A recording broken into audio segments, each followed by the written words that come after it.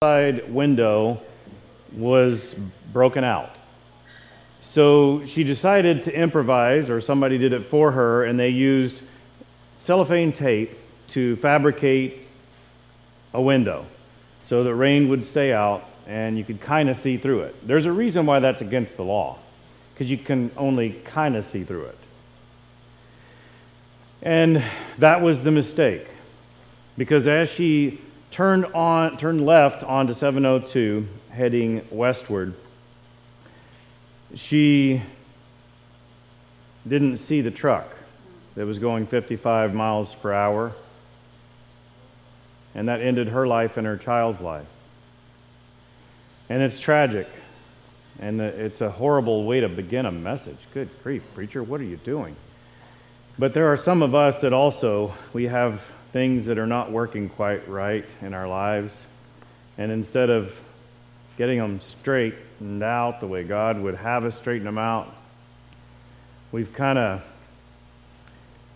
come up with our own solution, and we're not seeing things the way God wants us to see it. And I got to tell you, that's been me too many times. I hope God's word will speak to us today and help us in that. Let's pray. God, thank you so much for listening to us when we talk to you.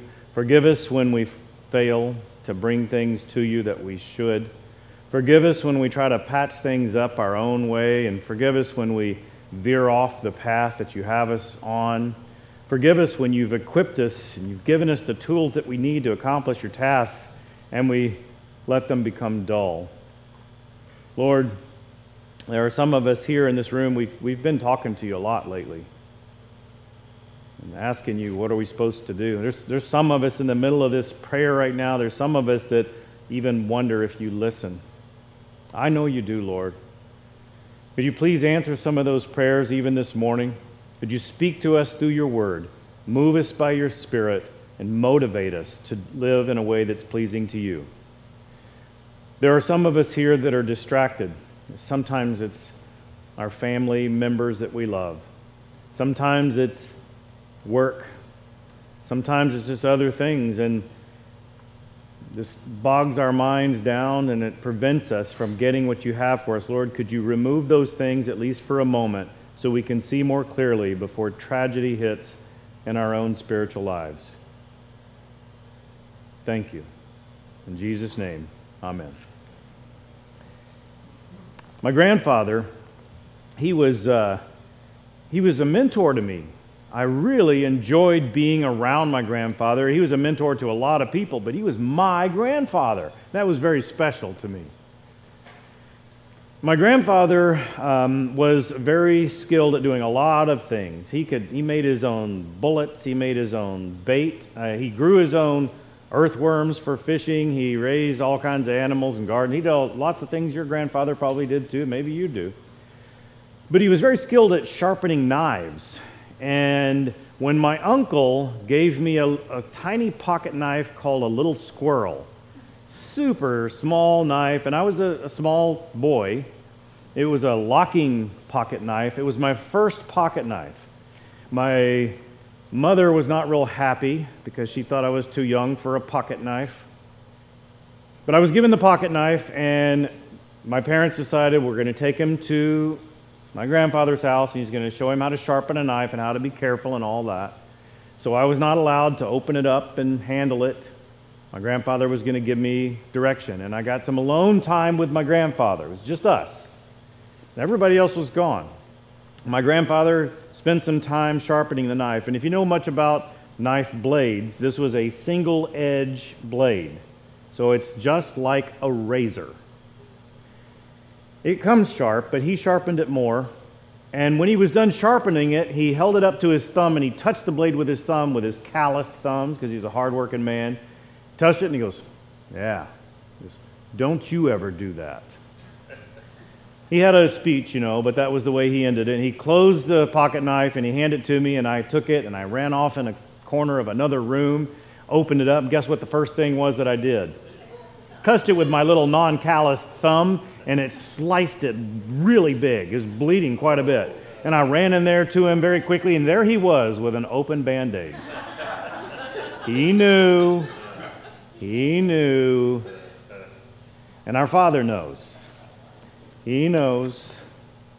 So we've been through a couple of messages, and I'm very honored to get to preach here and serve alongside you in this way. The series we're in is No Bad Days. Attitude is a choice. The first message was about repenting. You can see the titles of the message up behind me: Reshaping My Mind, Refining My Listening, and then today, Regaining My Cutting Edge, learning from Elisha. Now, if you missed those messages, they are on the church Facebook page, they're on Spotify, and you can find them other places, so you can back up and get what you didn't get. But Proverbs chapter 27, verse 17 says, "Iron sharpens iron, and one man sharpens another." That is true. But you're not going to do a whole lot of sharpening if you've gotten dull. Let me go to Proverbs chapter 1, verse 32. "For the waywardness of the simple will kill them, and the complacency of fools will destroy them." That bass drop you heard was on purpose. I want to take you to Jesus' speech in the Beatitudes. We're not going to do that, but right on the heels of the Beatitudes, he launches into this, and I want you to listen. I know you've heard it before. This is Matthew chapter 5, verse 13. "You are the salt of the earth, but if salt has lost its taste, how shall its saltiness be restored? It is no longer good for anything except to be thrown out and trampled under people's feet." That's a cool thing about that. Salt is special. Now, we live in a world where we've been inundated for quite some time now. We've been told that even if you don't have hypertension, high blood pressure, then you should still cut back on salt. So salt is like the enemy of the world. But if you read actual medical journals, you'll learn that a lot of us are actually depleted with salt, and we need it. It's actually part of our electrolytes we have to have.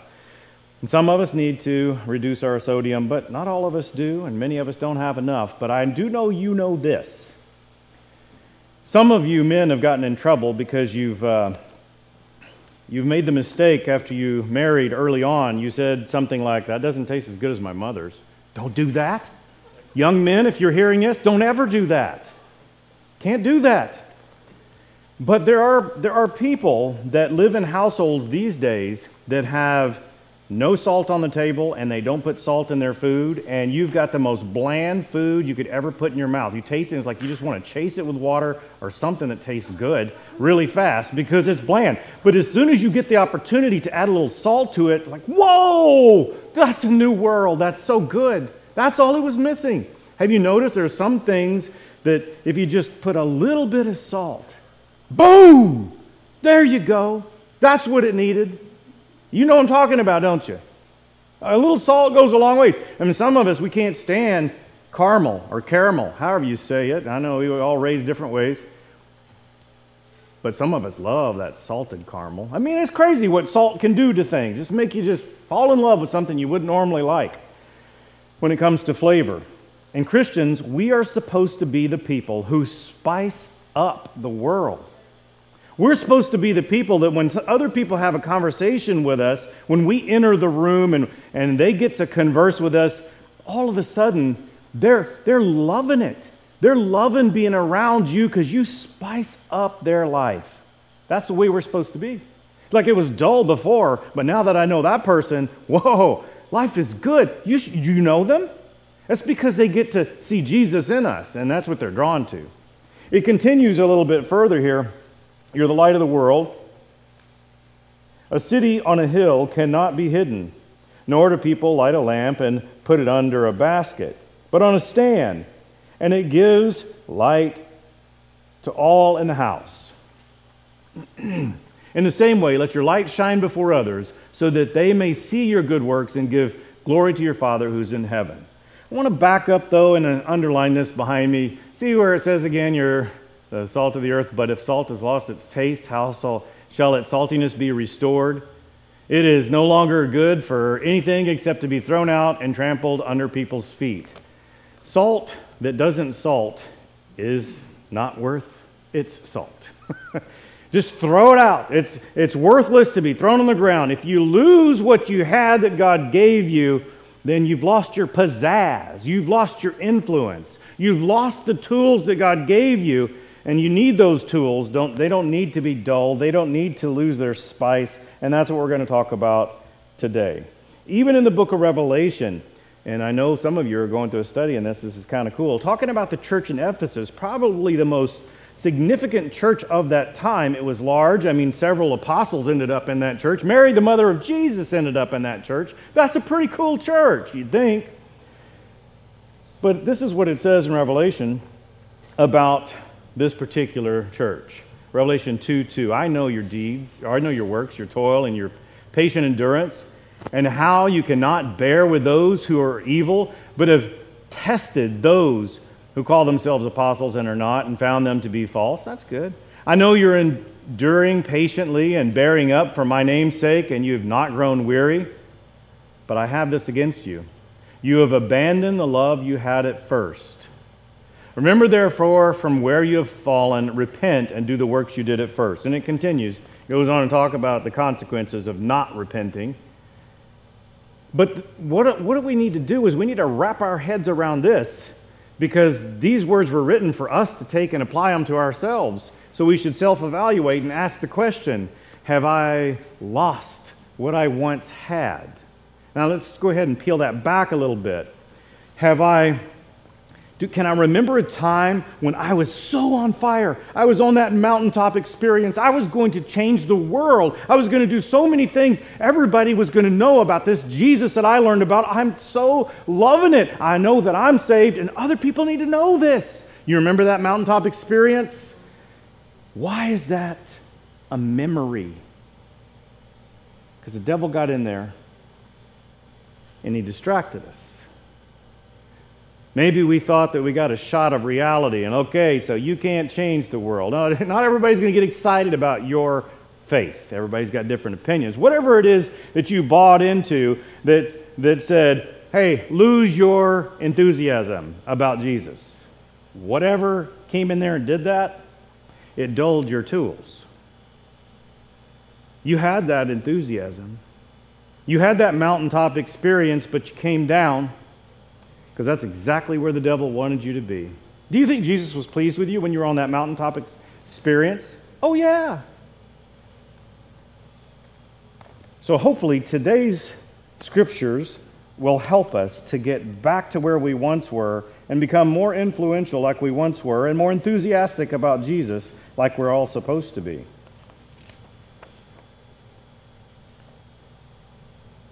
No bad days. We are right at the part regaining my cutting edge. And I want to take you into 2 Kings, and I want to take you on a little bit of a journey. And the scriptures won't be up behind you for these. You'll have to look them up yourself. But I'm going to just go right along in my Bible right in front of you. So after we left last week talking about Elijah, you remember Elijah was very afraid. This bold preacher who seemed like he couldn't be afraid of anything, but then he suddenly got afraid. And God, in a very small voice, spoke to him, but we didn't talk about what he told him. Elijah had to listen carefully, because God had a plan. And God's plan included sending Elijah to go meet another prophet of God. Elisha.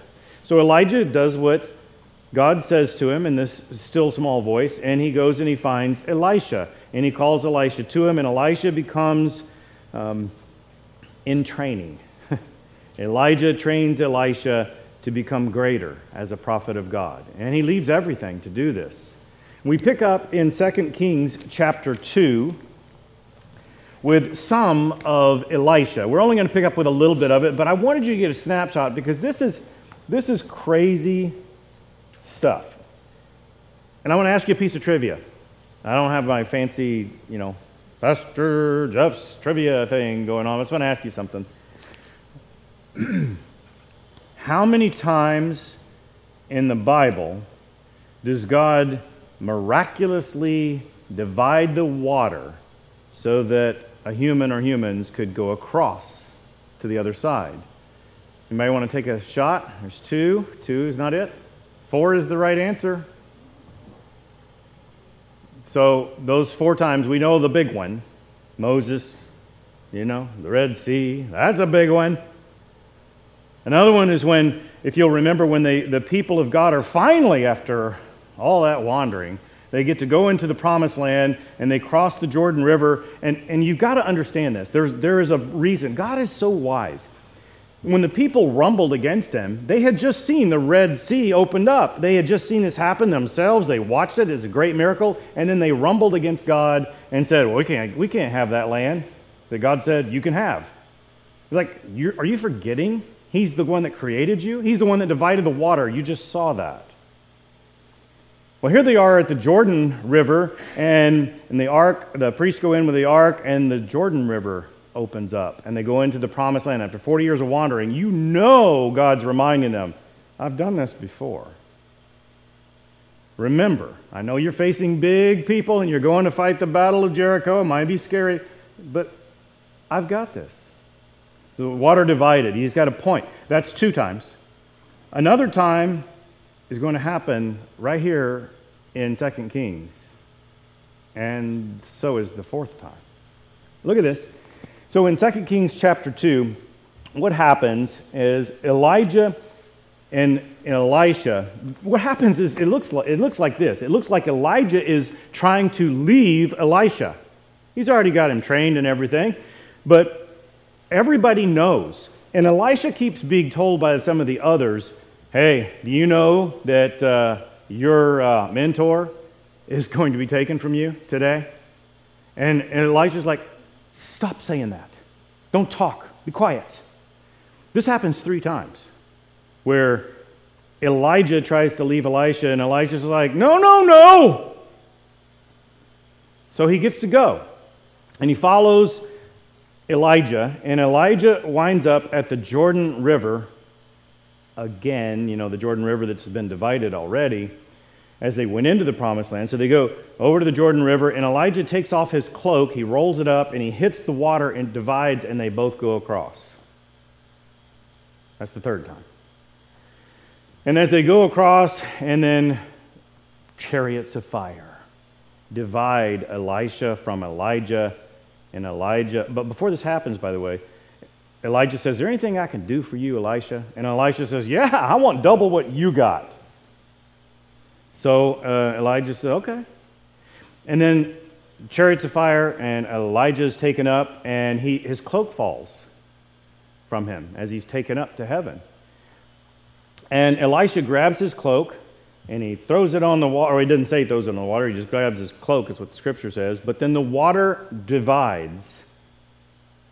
That's the 4th time. And he goes across. That's a cool little story, isn't it? But then, don't you want to know what happens to Elisha, who gets double what Elijah got? Look at this. It tells us a little bit about this. And we're not going to go real far into it because I got a place to land so we can learn how to regain our cutting edge. But we'll move right along in 2 Kings. I got to fast forward. We'll go to, got to decide what I'm going to do for you here. We'll go into chapter 3. There's a lot of cool things that happen, and we don't have a whole lot of time to go over all the details. That's why I'm deciding on the fly what we're going to talk about. Let's go ahead and move on to chapter 4. There's a lady that's really poor. She ends up, she's very, very afraid. She can't afford to pay her bills now. Her husband's dead, and she's just trying to make it, and she can't make it. And Elisha makes a miracle happen where oil just keeps on coming. They have to borrow containers from neighbors. And they fill up all these oil containers. He says, you take this, fill it up, and sell to people, and you can take care of yourself. That's a miracle. There's other miracles that happen. I don't want to say this too lightly, but he raises somebody from the dead. That's big. That's in chapter 4 as well. In chapter 5, he heals a person of his leprosy, which is pretty cool. And I want to go ahead and move into chapter 6. So we got the picture that Elisha is capable of doing all kinds of miraculous things by the power and grace of God. So let's go ahead and land in 2 Kings chapter 6, verse 1, where we can learn to regain our cutting edge. And while we land there, I want to tell you something. If you're one who's, when you were just a minute ago, you heard me talking about getting dull. You've been at a high place and then you went down. And maybe you feel like you're that. Sometimes some of us feel like we just can't make things work. Things are not flying right for us. We keep messing everything up. I don't know if you ever felt like that. But there was one particular time in my life where I thought everything was going great. I thought I was just doing everything right. I had become a preacher. I was filling in as a preacher, became a preacher at this church incidentally, but by the power and providence of God. I'm preaching for this church. I was a youth minister, and a kid who was in my youth group, who ends up being a youth minister and served under me twice as a youth minister, he came to visit. And I was so excited about that. We took him out to eat afterwards, and Stephanie and I were there, and I said, hey, so you hadn't heard me preach since I was youth minister, and I was thinking, I must be doing a lot better, because I've been working at it. So I said to him, how do you think I did? He goes, you don't want to know. What? What do you mean I don't want to know? I want to know. And he said, well, why do you babyfy everything you say? What? Yeah, when you talk to people one-on-one, you seem very confident about your faith, but when you're preaching, you actually preach in a higher pitched voice. Your voice pitch changes, and you make it like it's suggestions, like maybe kind of you ought to do this, please. No, I don't. He goes, record yourself. And I recorded myself, and I did. And I was trying to figure out what's going on, and it wasn't until later that I started to realize what was happening. Why was I weakening my preaching? What was happening? And it came to me very clearly when I saw what happened. When I was in church camp as a kid, I had gotten best camper every year. I went there, my mother sent me there like it was a reform school. Maybe this will straighten Jeff out. But I got to tell you this, and Dan will appreciate this. I was dropped off. I knew nobody at this camp. I didn't know any adults. I didn't know any kids. I was dropped off at the Christian church camp. And as I got dropped off there, I didn't know what to do. They started talking about, hey, you can get a bunch of points if you memorize Scripture. You can do all that. And I thought, whoa, I got to memorize Scripture. No. And you're going to be in this class. Tomorrow morning you go here. And when you hear the bells ring, you hear the dinner bell, you hear lunch bell, you hear breakfast, and you come to the cafeteria. And it's a big, big church camp. Army barracks was converted into this church camp. And the armpit of America, many of you know about southern Louisiana. That's where this was, in DeRidder. So down there, when I heard all this, when I got up the next morning, I went to breakfast. And then it was time for the first class. And you know what that young boy, me, you know what I did? I went and hid in the woods. And I did this. I'd come out for meals, and I would hide in the woods. I'd sleep in my bunk, but for 3 days I got away with it. And a man who was very keen caught me. And he said, what's wrong? What are you afraid of? And I said, I can't memorize Scripture. There's no way I could do that. He said, well, let me help you. So he helped me, and then I started memorizing Scripture, and I started thinking, I can do this. So I started memorizing more and more, kept on doing it, and I got them all done. They had a big list. I got them all done. And yeah, I can do this. I got a competitive nature, so that's what I was doing. And at the end of the week, they called my name and said I got best camper because I memorized all those Scriptures. I missed 3 days, and I still got it. And then every year after that, the church camp, I kept getting scholarships to go back to next year and back to next year. I got best camper every year.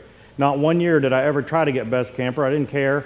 But each year it happened all the way until my senior year of high school. There I am. And the school that I want to go to, the college I want to go to, has announced they're going to give away a full ride scholarship to the best camper.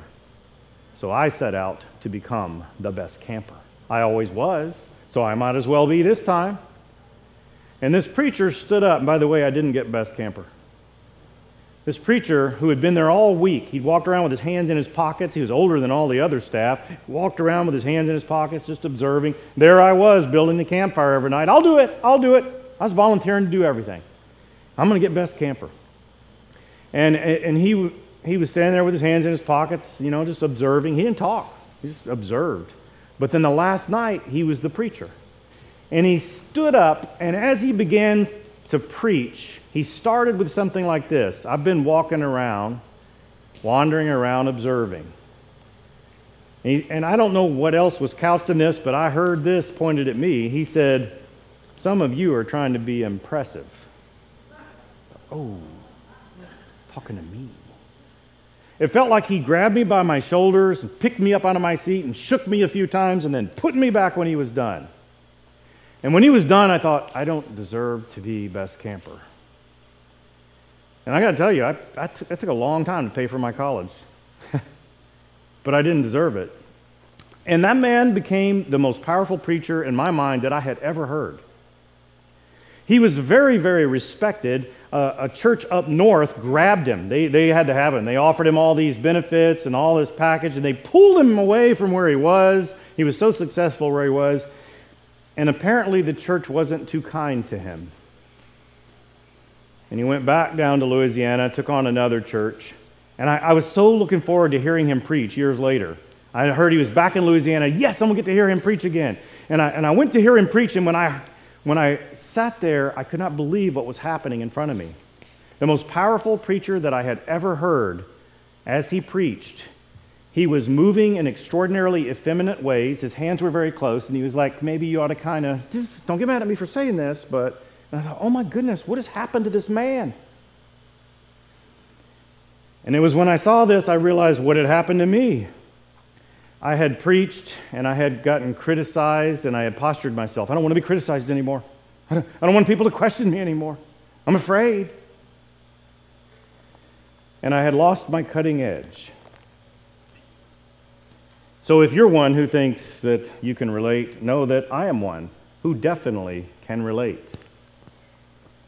And there's been more than one. That's just one story. But I want you to see what happens here. This might help you in 2 Kings chapter 2, chapter 6, verse 1. Now the sons of the prophets said to Elisha, see the place where we dwell under your charge is too small for us. Let's go to the Jordan. Oh, well, that's a special place to Elisha, isn't it? Let's go to the Jordan, and each of us get there a log, and let us make a place for us to dwell there. And Elisha answered, go. I don't know what was going on in Elisha's mind, but I can't help but wonder, was he thinking, I can't go to the Jordan. That's going to remind me of losing my mentor. I just can't do it. I don't know. I don't know what he was thinking, but I just can't help but wonder. So he said, just, okay, go do it. Do what you got to do. Now look at this. Then one of them said, be pleased to go with your servants. And he answered, I don't know if he did it this way, but I just imagined, I'll go.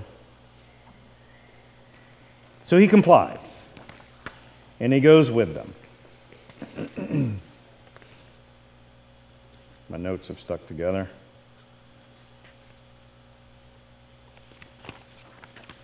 So we move on. So he went with them, and when they came to the Jordan, they cut down trees. Now, there's a story Washington State might not like. But they cut down trees. First thing they did, get to the Jordan River. This is a holy place. Big things have happened right here. Let's cut some trees. Well, they got to build stuff, so they're going to cut the trees. But as one was felling a log, his axe head fell into the water, and he cried out, alas, my master! He calls out to Elisha, hey, Elisha, it was borrowed! That's worse than just losing your own. See, because the only reason why you're going to borrow somebody else's axe is because you can't afford your own. Why didn't you have your own? Because I I don't want to buy it. I'm just going to use it this one time, and I don't want to spend money to do that, so I'll just borrow. Well, when you borrow other people's stuff, you have a responsibility to get it back to them in better shape than they gave it to you, or at least exactly like they gave it to you. And when your axe head flies off into this Jordan River, how are you going to get it back? I mean, that's a big river. So he's in full-on panic. So now he couldn't afford to buy his own, but now he needs an axe to finish the job. And he couldn't even afford to buy his own, but now he's got to buy one for his neighbor that he borrowed the axe from. Like, I couldn't afford to buy my own, now I still got to buy one. I don't know if you've been in that position before. That's not a good position. I knew of a kid. He was in college. His sister said, hey, you know what? Do you know you can go to car lots and you can just say, hey, I'm interested in that, and they will let you drive it? Really? Yeah. But I don't have my driver's license. That's okay. I will ask, and then I'll give you the keys and let you drive. So that's what she did. And then he totaled it. Ouch. The axe head's got into the water. Master, it was borrowed. That's worse than just losing my own. So he goes to Elisha and he seeks Elisha's help. Elisha, look at what happens next. Then the man of God said, where did it fall? About general area, where'd you see it go in the water? When he showed him the place, he cut off a stick and threw it in there. Now that doesn't make a lot of sense if you think about it. Okay, I'm going to cut off a stick. Cut off a stick, throw it in the water. What is he doing? It doesn't make a whole lot of sense. Maybe you're reminded of times when Jesus did some things like spit in the mud, put it on this guy's eyes. Doesn't make a whole lot of sense. But it's what the man of God did.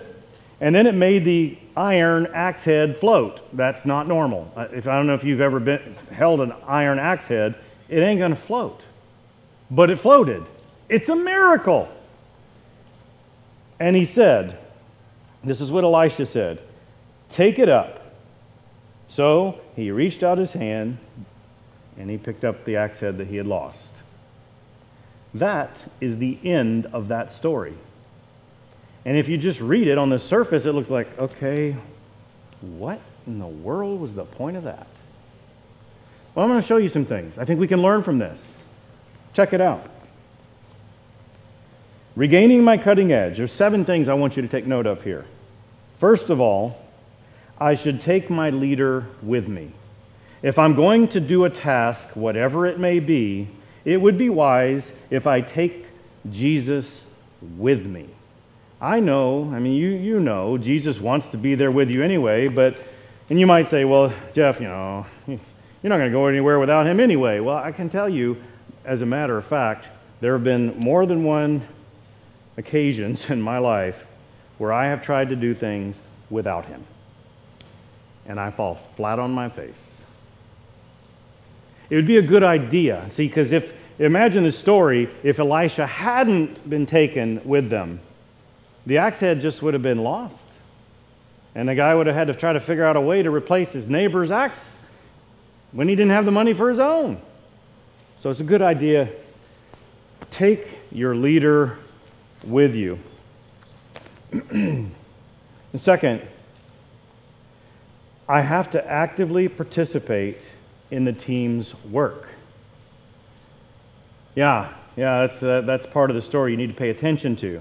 Each person needs to build their own place, and they're not just relying on the guy who can raise somebody from the dead to say, hey, can you just snap your fingers and things happen? Sometimes we kind of expect that with Jesus, don't we?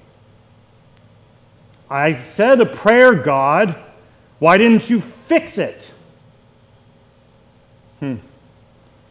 Well, this particular activity required teams working together with their leader there. Third, compounded tragedies can and will occur when you're in the middle sometimes of doing what God wants you to be doing. These things can happen. Obviously, Elisha was fine with them building these things, and yet something bad happened right in the middle of it. And it felt very tragic to the one who lost the axe head. It's part of life. But your leader can help you through it. Fourth, My actions can harm more than just me. Too many times we don't think about the collateral damage when we err.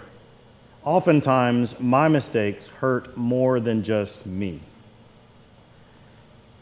And this tragedy that happened here could have hurt more than just the guy that lost the axe. It could have hurt anybody else standing nearby because the axe head could have hit him. It could have hurt more than it did, but his master took care of things. Fifth, I will depend on my leader. Notice his major response was, Master! First thing, go to his master. When the axe head fell into the water, I'm sure he didn't have any idea what his master was going to do about it, but he went to his master, and his master solved the problem. 6, things don't always make sense. What God might want you to do might not make any sense at all. What God is doing might not make any sense. Maybe you've had those kinds of prayers. God, why are you allowing these things to happen? I don't understand.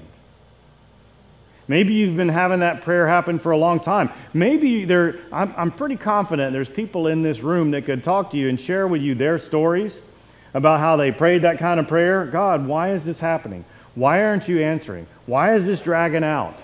And then in the end of it all, they learn, God had a perfect plan, and it had to be dragged out. I had to go through all this in order to be where I am now. It's the way it works. It doesn't always make sense to us, but our master knows. And 7th, more actions and effort will be required of me. That's the way it works. So even though, let me ask you this question. Do you think Elisha, since he was capable of having oil just produce all by itself, he was capable of healing a man of leprosy, he was capable of, I didn't tell you some of the other things that were in between those verses that I highlighted. He also, in a town that had poisonous water, you couldn't do anything with it. It made women have miscarriages. It killed people. It was very, very dangerous. He healed the water. It was good from that point on. They had some soup in a pot, and somebody tasted it. Whoop, that's going to kill people. But he healed that too, and it became good, healthy, nourished them. So a guy that does that, a guy that can raise somebody from the dead, and a guy that can make an iron axe head float to the surface of the water, don't you think he could have, as he's doing that, he could have just made that axe head come on up out of the water, fly around a little bit, and land right back on the axe handle? But he didn't. He said, you need to pick that up. He made him reach out and get it. And I'm sure he had to reattach it to the axe handle by himself without the master doing a miracle for him. He made him do the extra work. And that could be expected of you as well. So we'll go back to that passage that I talked about at the beginning. You remember that passage in Matthew chapter 5? Look at that. You see it up behind me. And the second part talks about you are the light of the world. You see, Christians, we are the ones that when nothing else is making sense in the world, because it's just going crazy, which it seems like it's always that, but if there's ever been a time for revival, again, now is a time in our country. And it starts with people like us. It has to. You are the light of the world. You see, what happens is you provide, as Christians, depth of insight, perspective. You see, with light, you can see shadows. You can see depth of perspective. You can have greater insight. I don't know how many times you have stubbed your shin on that piece of furniture, or maybe even broken a toe on that piece of furniture, but it would have been a little bit better if there had been a little bit of light so you could see what you were about to crash into. I don't know if you've been in a cave that has no light and somebody shows you when all lights go off, when there's no light at all, you have no concept of where anything is. But a little bit of light, just a small amount of light, provides incredible depth of perspective and insight. And a world that's so lost, they can't see how lost they are. They feel judged when we enter the room sometimes. When we enter the life of somebody, they say, hey, have you seen that show? And you say, we don't. They feel judged.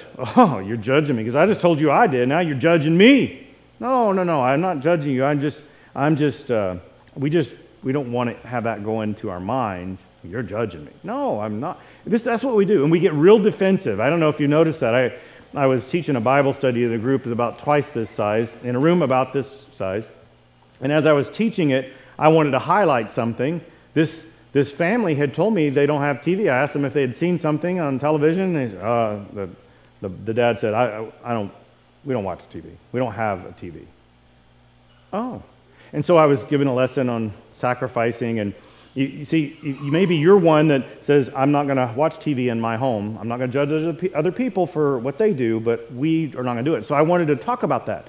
And I said, so this man and his family, his name was Trey, they've decided they're not going to watch TV in their house. And I haven't made that decision, but I commend them for they've made that decision. Good for them. That's a good example.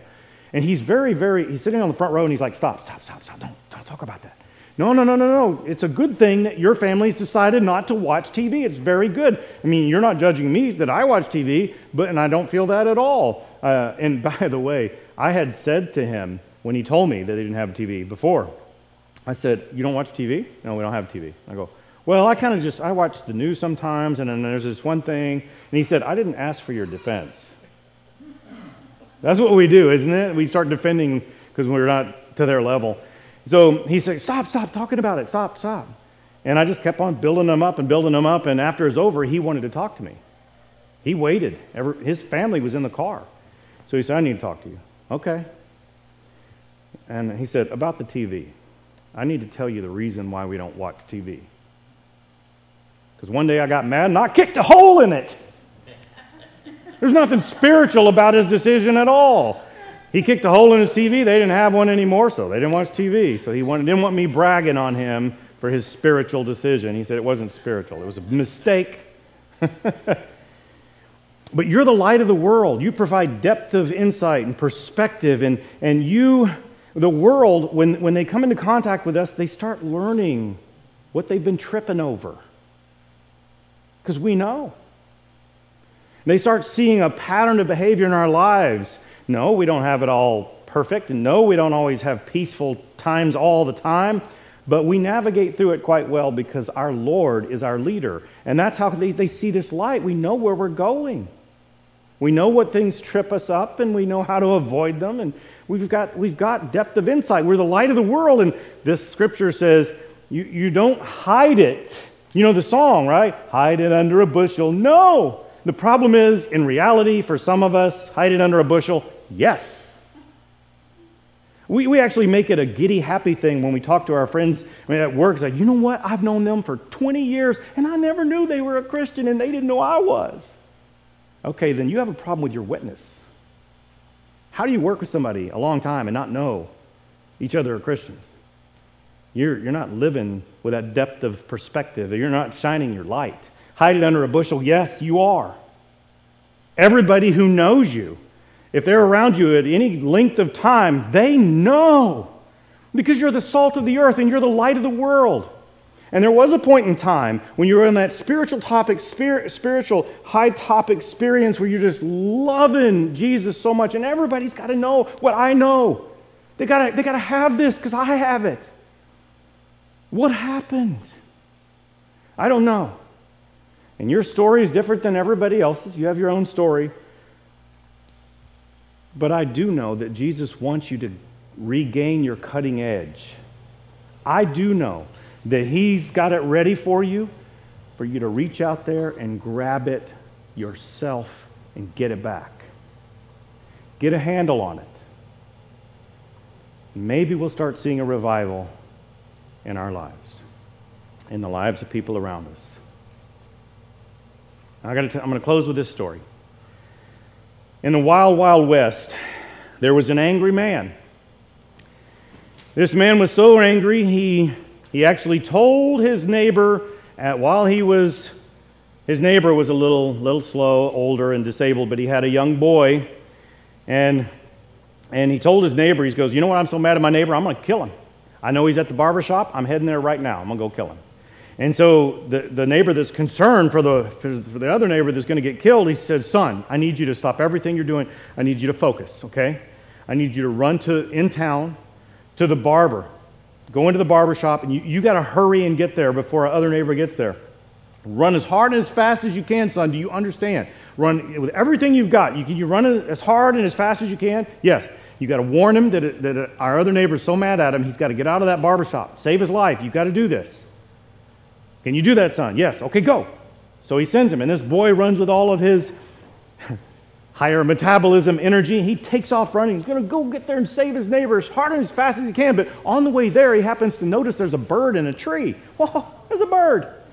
So being a little boy, he picks up a rock, and he throws it at the bird. The bird jumped a branch. I'll show him. Picks up another rock, throws it, missed. Picks up another rock, steadies his aim, and he hits the bird. And he goes over to look at the bird. Yep, got him, picked it up. Blood's dripping down his hands. He goes, oh, my neighbor. So he takes off running. And just as he gets to the barber shop and he steps on the steps, he hears this shot ring out.